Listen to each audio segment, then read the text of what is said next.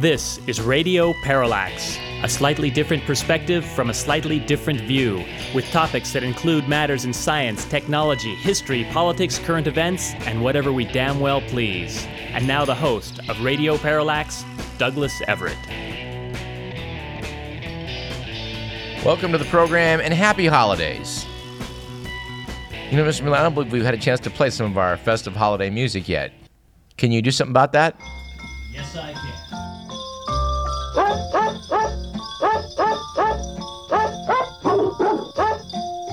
Yes, we do want to wish you a happy holidays and a Merry Christmas and a festive Hanukkah and a cool Kwanzaa and, a funky Festivus, which we would differentiate from the funky Cole Medina. And if you're celebrating the Saturnalia, well, we hope that one is superb. We've got a full lineup in today's program, 3 different guests. In segment 2, we're going to speak with Professor Devin Brown about his most intriguing book, Tolkien, How an Obscure Oxford Professor Wrote The Hobbit and Became the Most Beloved Author of the Century.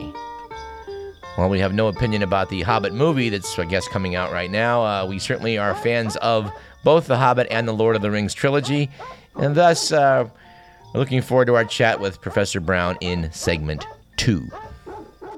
We will then continue our discussion with fellow public affairs hosts here at KDVS, specifically in this case the Friday morning lineup on the station, which is, as you should know, the IBOR program, hosted by Sam Ribicoff between 9 and 10, followed by Policy Over Politics, hosted by Matthew Maxey. We'll talk with both Sam and Matt in our third segment. Yeah, we didn't know what an IBOR was either, but if you stick around, you'll join us in finding out.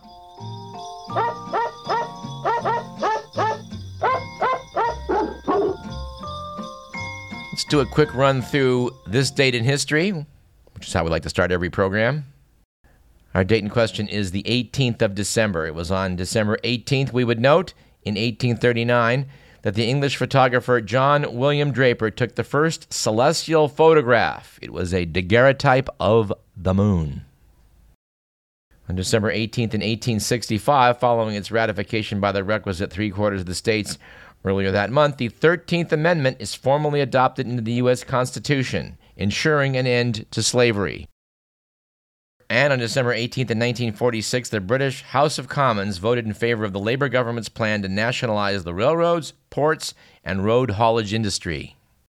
Something I think later British governments decided to at least partly reverse, although I'm a little unclear on the details. So it might be a time to invite you, dear listener, to ask you if you know something about what Maggie Thatcher and others did later.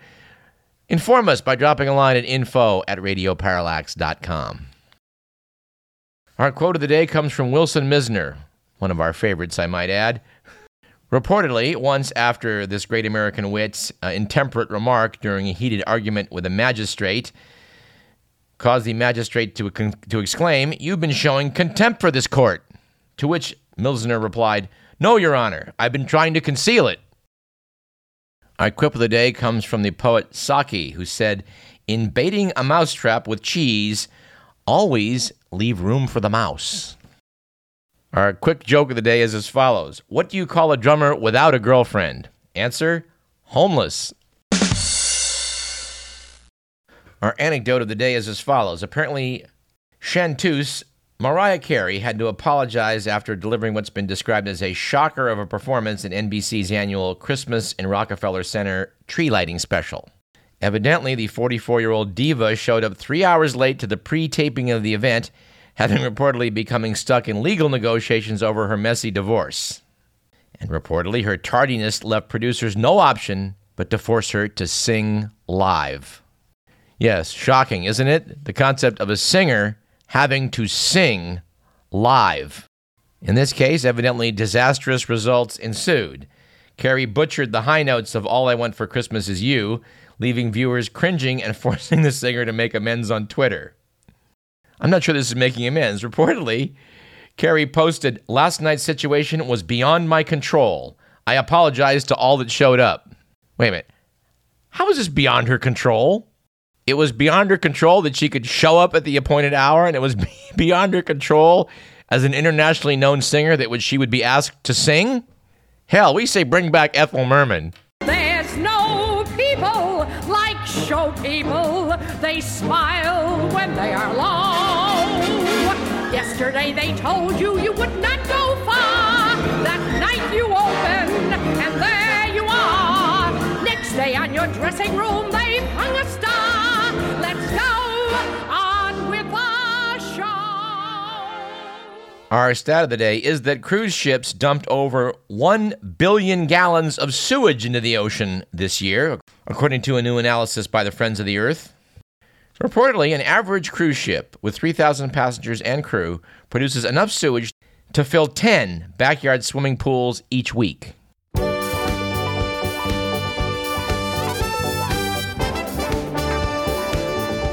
Man, that's not the Love Boat. And our good news for the week is another case of local boy makes good. In this case, Sam McManus, the Sacramento Bee, again getting noticed by the good people at The Week magazine, which reprinted his piece about Venice Beach, California, being a curious location. Noted Sam McManus and The Week, before Venice got absorbed by Los Angeles, it was owned by a developer who dug canals and imported a World's Fair Midway while creating a resort that was supposed to be part Venice, Italy, part Coney Island. And yes, it was in Venice that Charlie Chaplin made one of his first appearances as the Tramp. And also evidently where a young Arnold Schwarzenegger made one of his first appearances as the Chump. All right, let's jump into the good, the bad, and the ugly.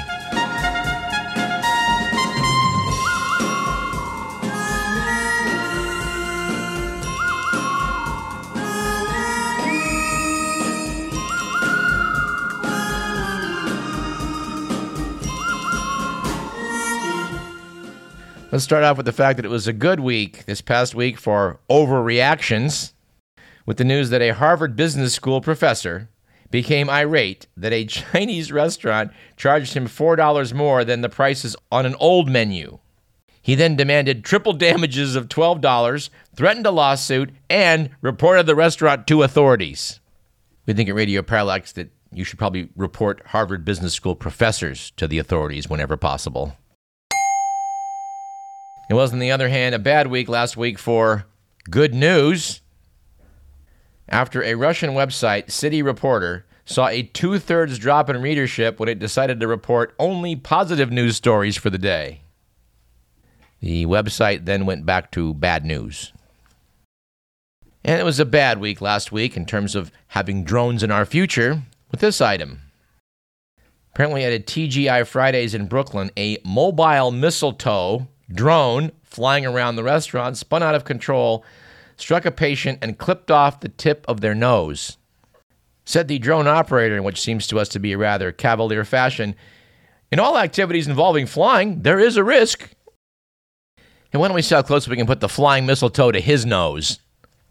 We have to close with the fact that it was an ugly and a bad week for overreactions, which is, I think, how we came in, but also, in a way, a good week, thanks to this story.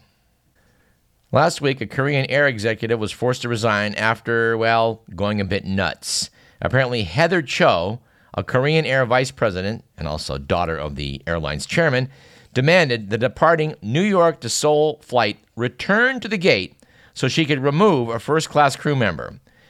The crew member's offense? He apparently served Cho, who oversees Korean Air's cabin services, unrequested macadamia nuts in a paper bag instead of a plate, as the airline's protocol demands. Given the public indignation over her haughty behavior, Cho later resigned.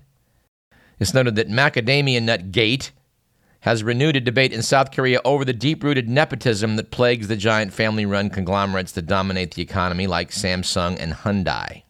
And that, of course, is the ugly and bad side of this story. But there's a silver lining to this cloud.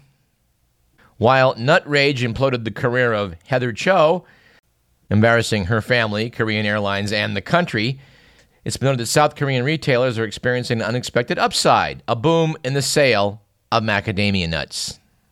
Evidently, the flavorful macadamia was unfamiliar to many South Koreans until Cho ordered the flight attendant off that December 5th flight. This news story apparently piqued the curiosity of Koreans about the nut's taste And yes, sales are booming. You know, for my money, macadamia nuts are just about the best tasting things out there. And for the record, you can serve them to me in paper bags as well as on plates. All right, let's see if we can't close this segment with 3 items of good news. Starting with the fact that it's raining. It's been raining. We're currently something like 3 inches ahead of normal rainfall in California. That's not enough to end our drought conditions, but boy, is it a step in the right direction. Let it rain and snow. Something else heading in the right direction, finally, is U.S. policy toward Cuba.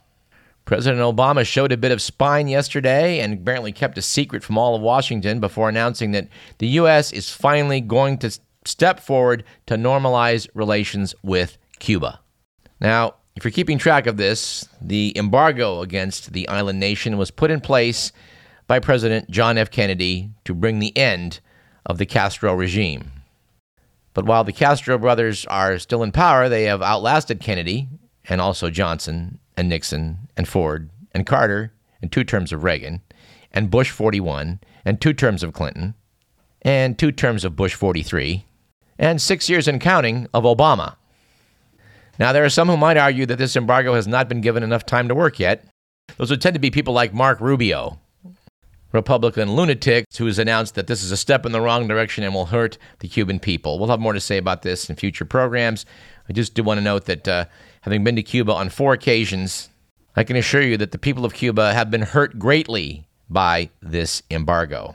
I might not disagree with the premise that their main problem has been their own government, but holy mackerel, we have not been of any help. I think when Mark Rubio says things like that, it just demonstrates the fact that he is a moron. And of course, the expression of the belief that Mark Rubio is a moron is an opinion confined only to that of the host of this program and in no way necessarily represents the opinion of KDVS, our sponsors, or the University of California. But you knew that. Anyway, I'm very excited about these potential developments with Cuba, and I'm also excited about the fact that there's no doubt about it, methane has been found on the planet Mars. We talked about this before, and we'll no doubt talk about it again, hopefully with Matt Kaplan of Planetary Radio. This terrific program is heard not just here at KDVS, but also, last time I checked, up on KZFR in Chico, and its flagship station is KUCI in Irvine. We certainly hope that Matt, in reaching out to 2 different UC stations, can be in the vanguard of a movement to get more content heard across the various UC stations. Wouldn't that be a cool thing?